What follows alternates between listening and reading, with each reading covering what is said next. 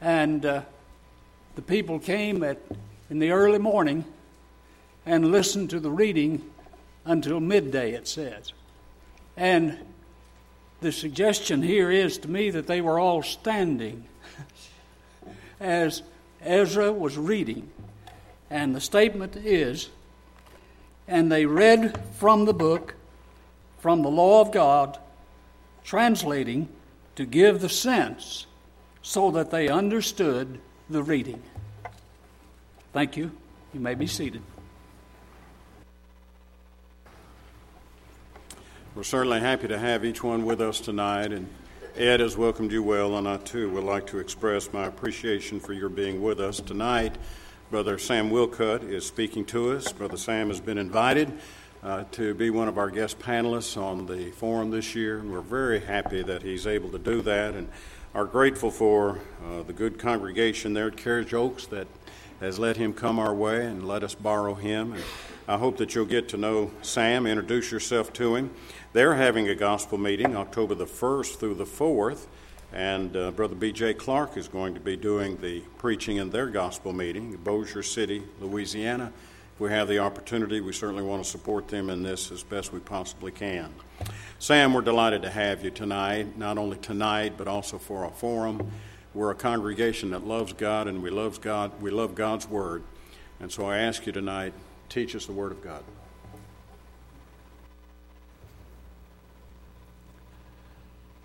I want to express my appreciation to the elders, for the Jim Laws, to all who have made it possible for me to be with you this evening as well as for the next 3 nights. I am both humbled and I am honored to be able to be with you this evening and this week.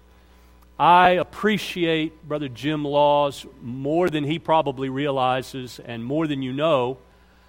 Brother Laws and I first met when he was preaching for the Get Well congregation in Memphis, and I had just recently moved to preach and work for the congregation just outside of Memphis called Munford, Tennessee. And he wasn't there very long before he moved, but he did hold a meeting for us the very first year that I was there at Munford. Got to know him fairly well and just really appreciated not only his scholarship, but also his desire to please God and to do things in the right way.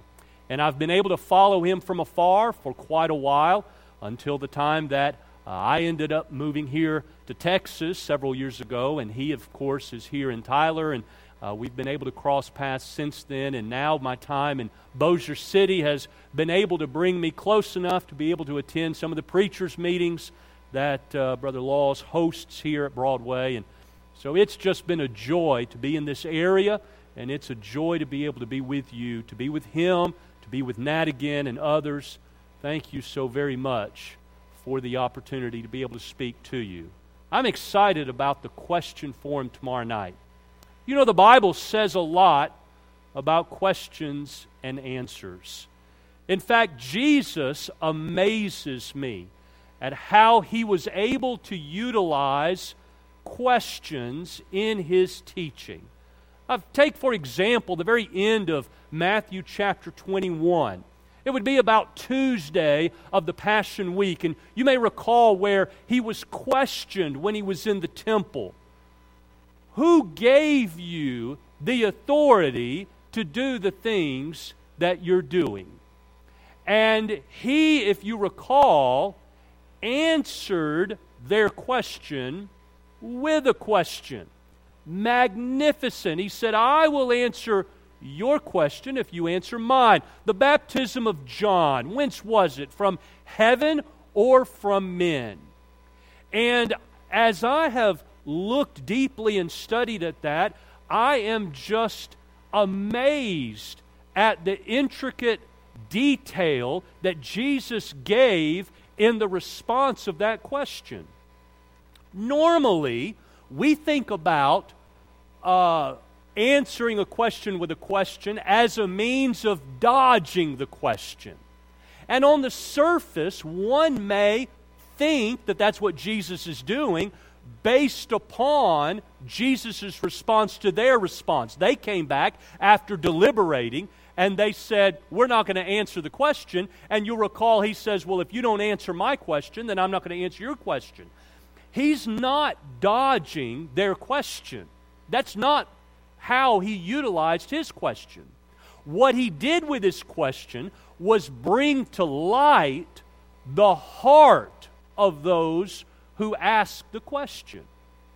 When you look at the question he asked, the baptism of John, whence was it, from heaven or from men? And you recall they were deliberating among themselves, and they said, well, if we say of men, then all of a sudden that puts us at odds with the people, because all the people revered John to be a great prophet, and that he was. But we can't say it's from heaven, because then we've self-condemned ourselves. He's going to immediately point back and say, well then, why weren't you baptized with John's baptism? And certainly that is the case. Luke chapter 7 lets us know that they were not baptized by John's baptism. It seems as if they were not baptized with John's baptism because, Luke 18, they did not feel like they had any sins necessary. Their self-righteousness had flaunted themselves, so they had no need to be baptized by John's baptism. But they stood self-incriminating themselves.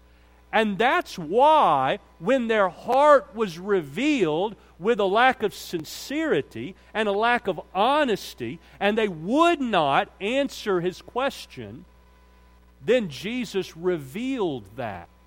But note, the correct answer to his question, the baptism of John, whence was it, from heaven or from men? Answer, from heaven, is the very answer to their question.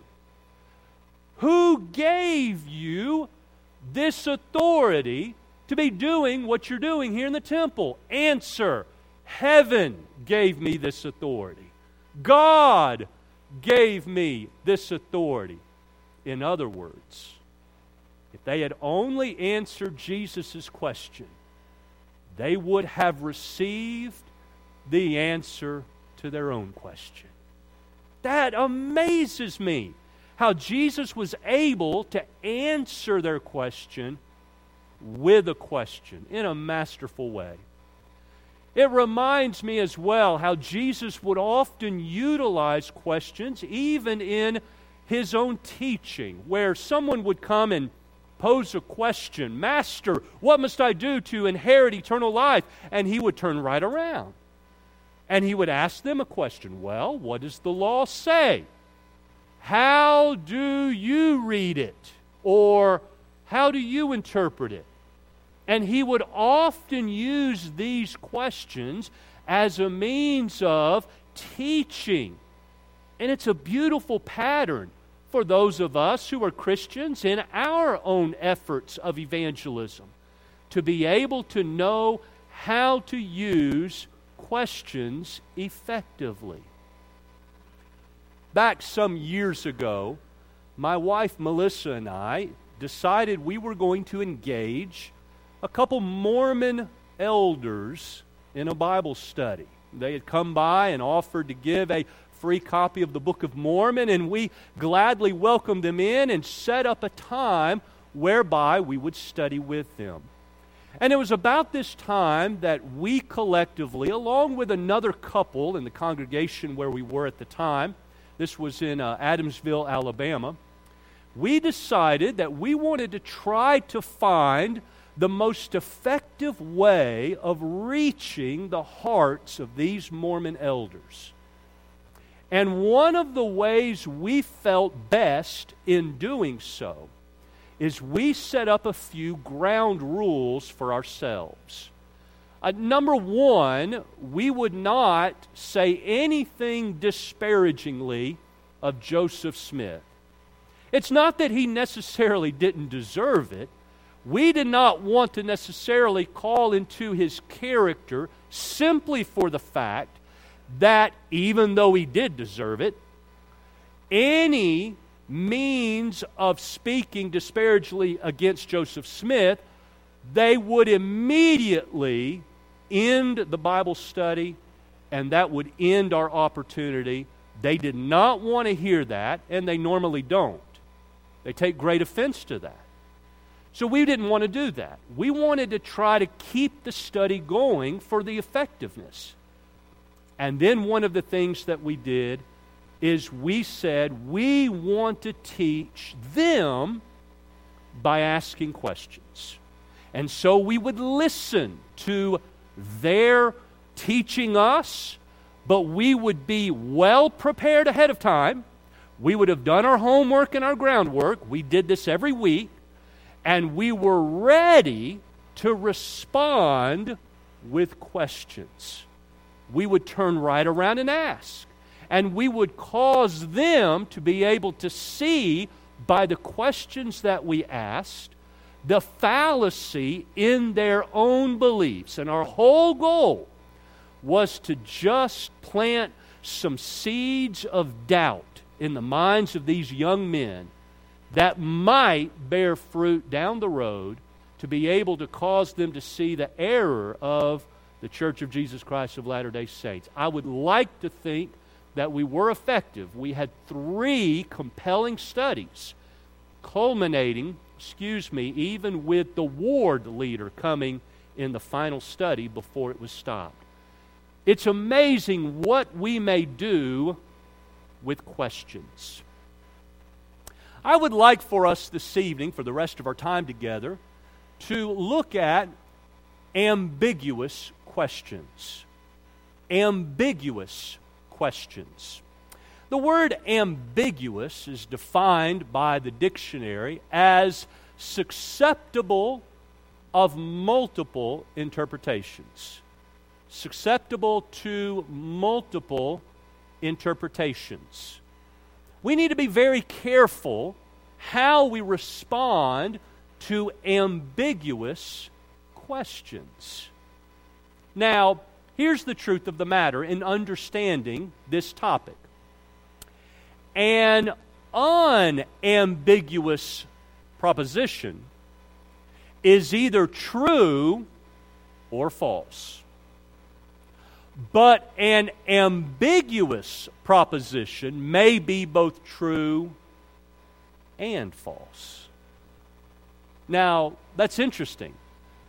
When we think about that fact, especially as it tends to affect our own efforts to teach non-Christians the gospel of Jesus Christ, it creates the idea that, number one, we need to be very careful how we communicate with those who are outside of the body of Christ. We have to be sure that we are not speaking ambiguously. But number two, that also ought to create within us an awareness that we ourselves do not misinterpret things that people say so that we take a false interpretation, not understanding what is being told to us. You understand quite well. Communication is a two-way street. So not only should we guard ourselves from speaking ambiguously, but also the responsibility needs to be that we do not receive ambiguity as well. Let me give you an example. One of the more popular ones, you're speaking with an acquaintance, a coworker, someone that you know, but you've never engaged in an in-depth discussion of God's Word before, but they find out that you are a member of the Church of Christ. And they respond and they say, "Oh, you're a member of the Church of Christ. Oh, you're the ones who believe you're the only ones going to heaven. So you're telling me now that if I'm not a member of the Church of Christ, I'm going to hell." Careful how you respond. That is an ambiguous statement. It's ambiguous based upon the fact that your understanding of God's Word leads you to understand clearly if one is outside of the body of Christ, then one has put himself in jeopardy of hellfire. And if you respond at that moment without any clarity of concepts, you say, that's absolutely right. If you're not a member of the Church of Christ, you're going to hell. You have just communicated ambiguously. You think I've taught the truth, and you are right, but you're also wrong. Because I almost guarantee the individual who heard you did not understand what you understand. And what they heard you, he or she heard you say, was, if I am not a part of the Church of Christ denomination, then I am lost, because you believe the Church of Christ denomination is better than all the other denominations. And you would say, oh, that's not what I said, and you're right. But without clear understanding, without doing what the Scripture was read for us from Nehemiah 8:8, it's not just enough to read God's Word. There needs to be some explanation. There needs to be a cohesive understanding. And that's what we are to do with the subject of the Lord's church and the kingdom and all of these matters pertaining to one's salvation. Then, laying the groundwork, one may be able to understand the answer to that question. That's why we need to be very careful how we speak. I'd like to look at a few ambiguous questions tonight. But before we do, let me give one final statement of caution. I am in no way affirming that the Bible is ambiguous. That is not the case at all. The Bible is crystal clear in what it teaches. The teachings are not ambiguous. The questions we ask about the teaching may be ambiguous. So let's be sure we all understand that fact. The Bible is clear in its objective truth. But let's note a few ambiguous questions. Question number 1. Did Jesus have to die? Did Jesus have to die? Now think about that question for a moment. How would you answer that question? Well, you might be thinking to yourself, well, of course, Jesus had to die on Calvary's cross. Well, if that were the case, then I could take Scripture here and prove you wrong. You do recall what Jesus said in John chapter number 10, verses 17 and 18. Therefore my Father loves me, because I lay down my life that I may take it again. No one takes it from me, but I lay it down of myself. I have power to lay it down, and I have power to take it again. This command I have received from my Father. Oh, so Jesus had the ability to choose whether or not he wanted to lay down his life. That was completely within his own sphere and realm of action. Absolutely right. He didn't have to die, if you look at it from the perspective of his choice. Oh, so Jesus didn't have to die. And if you say the answer is no, Jesus didn't have to die, now you can take the Bible and prove that to be false. Right? You remember what Peter said in Acts chapter 2 and verse 23, where speaking to those on the day of Pentecost about the crucified Jesus, Peter proclaimed, this Jesus whom you crucified, him being delivered by the determinate counsel and foreknowledge of God, you have taken and with wicked hands have crucified and slain. Oh, it's pretty clear there. God made sure that his death would be a fact. In fact, even Jesus himself said in Luke 22 and verse 22, truly the Son of Man goeth as it was determined, but woe unto that man by whom he is betrayed. And so there is a sense in which he didn't have to die. There's a sense in which he absolutely had to die. And it depends upon how you view the question and define the terms. As a matter of fact, it seems as if Jesus alludes to both of these in Matthew 26, verses 53 and 54. He says, do you not know that I can now pray to my Father and that he will deliver 12 legions of angels? In other words, I don't have to die. If I don't want to die, well, I could call my Father and in a moment's notice, I could be delivered of all this. But notice the very next statement. But how then shall the Scriptures be fulfilled? And that thus it must be. I have the power not to die, but I know it must take place. Scripture must be fulfilled. The redemption of humanity is at stake. And so, this is really an ambiguous question. Ambiguous question number 2. Could Jesus have sinned? Could Jesus have sinned? Now we know that he didn't sin. That's not the question. Could he have sinned?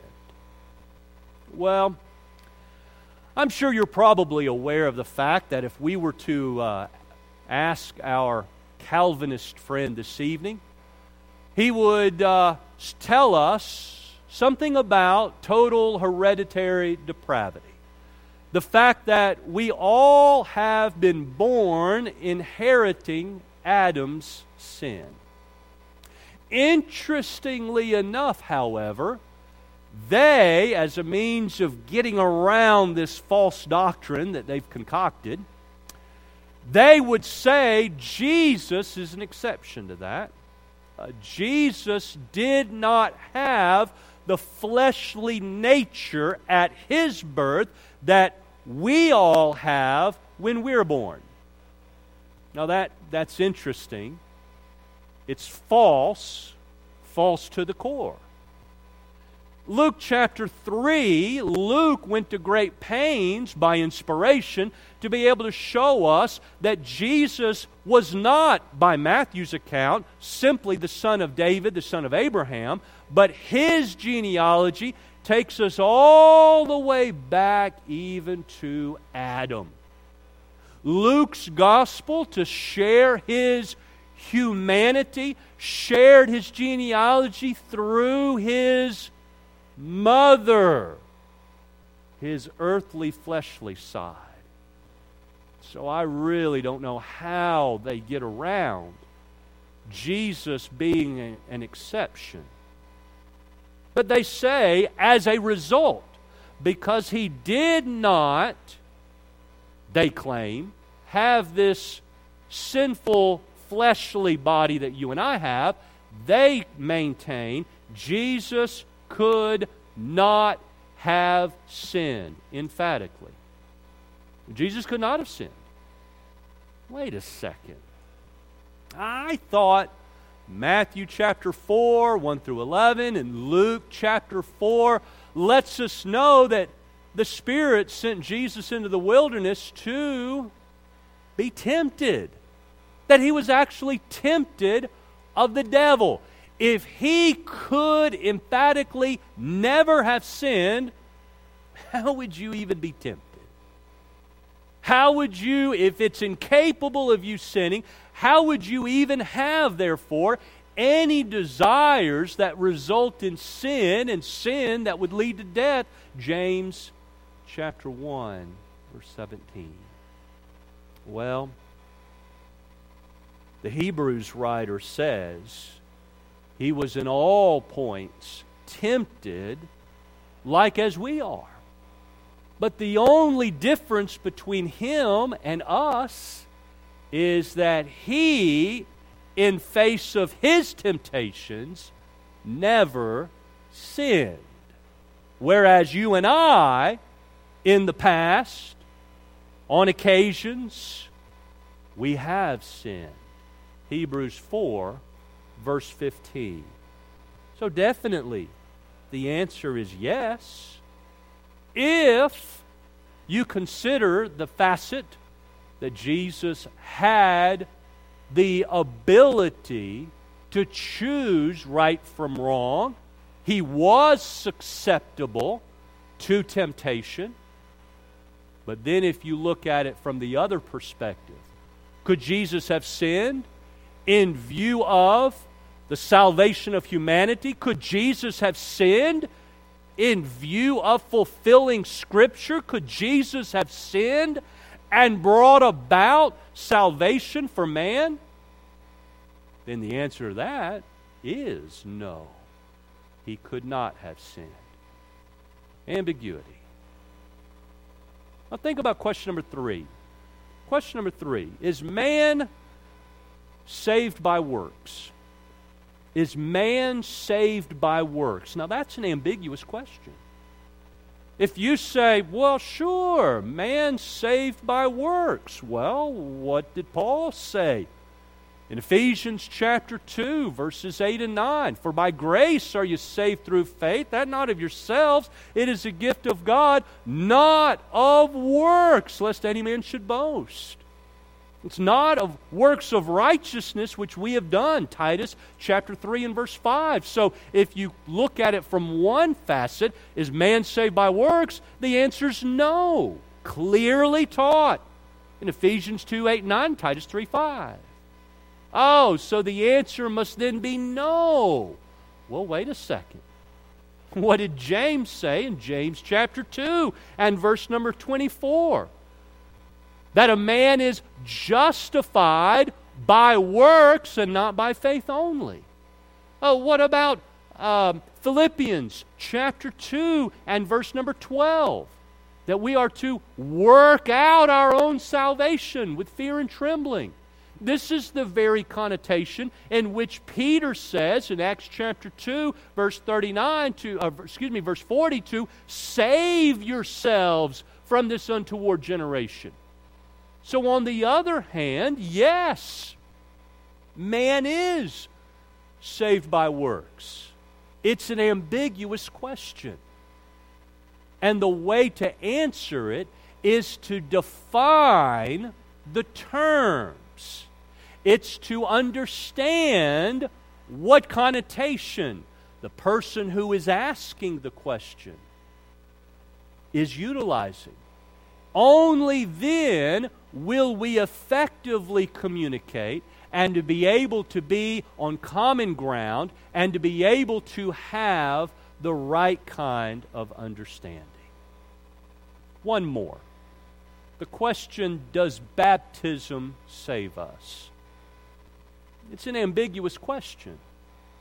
Certainly on one hand, we understand that it's not baptism that saves us. It's the blood of Jesus that saves us. It's the sacrifice He made on Calvary that saves us. It's the fact that God's grace and mercy and love were poured out, and it's God working on us, Colossians 2 and verse 12, that saves us. I mean, there is a sense in which no, baptism doesn't save us. God saves us. But there is another side to it, right? You know quite well. The religious world is left in great confusion over this, as well as many other ambiguous questions, even not mentioned tonight. And they're confused. And yet the Scripture is clear from the other side. 1 Peter 3 and verse 21, the like figure whereunto even now baptism doth also now save us.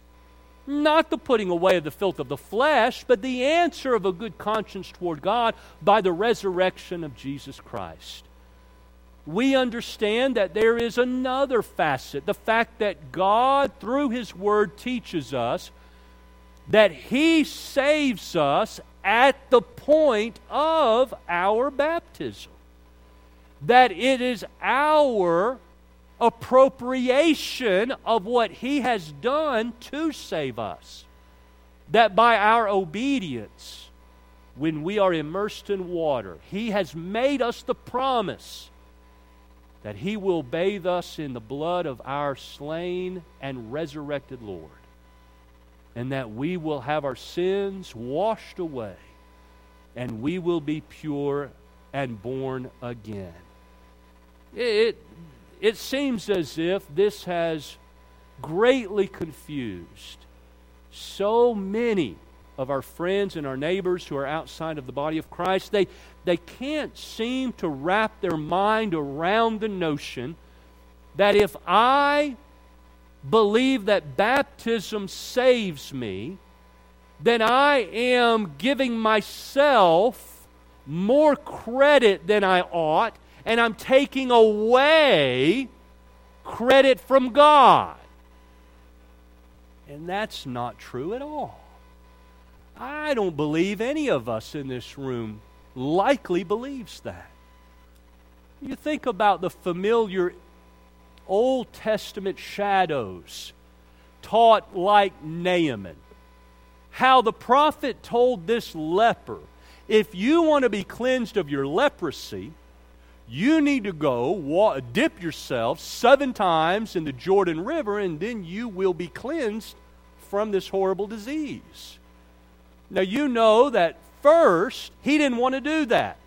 He didn't want to do it because the Jordan River was quite dirty, especially when compared to his rivers Abana and Pharpar back in Damascus, from where he called home.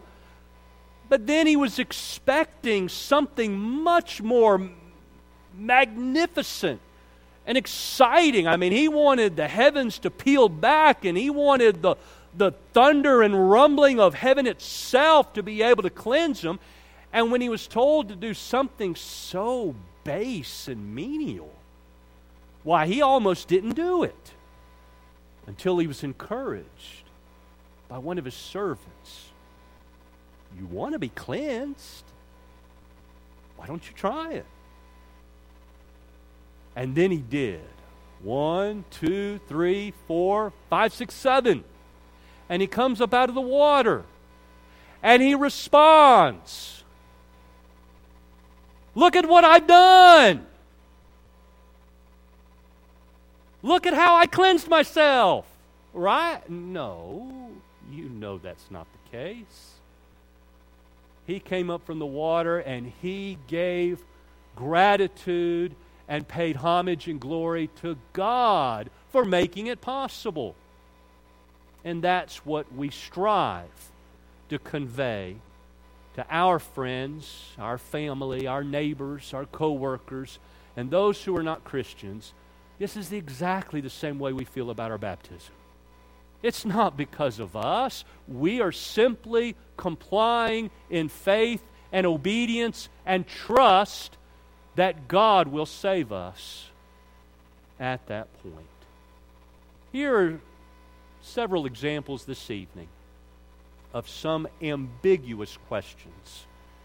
And I hope what it will do is cause us to be very sober-minded when it comes to speaking with those who are non-Christians, that we will be sure that we never communicate ambiguously within our ability and power, and that we will never jump to conclusions in view of ambiguous questions that are often asked of us. It may be the case this evening that as you are here, please understand once more, the Word of God is not ambiguous. It is crystal clear.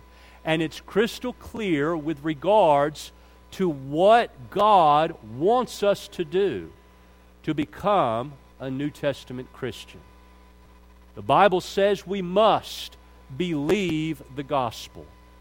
It is the gospel that is God's power to save. Romans chapter 1, verse 16. The Bible is so clear that we must, in view of what sin is and a magnification of it in our lives, we must be willing to repent and turn from that sin. Acts 17, verse number 30. That we will be willing to confess with our mouth what we truly believe in our hearts, that Jesus is both Lord and Christ. Matthew 10, verse 32. That we would be willing to submit to Him in compliance, and that we will be immersed in water for the forgiveness of our sins. Acts 2, verse 38. Those who have drifted away from God are clearly and plainly told, you must repent of your sins. You must confess your faults. You must pray to God that He will forgive you of your sins. Acts 8:22, James 5:16, 1 John 1, 7 through 10. Maybe it's the case that in this assembly there is one who understands the Bible is unambiguous when it lets us know how we may be pleasing unto God. If we can help you, won't you come now as together we stand as we sing.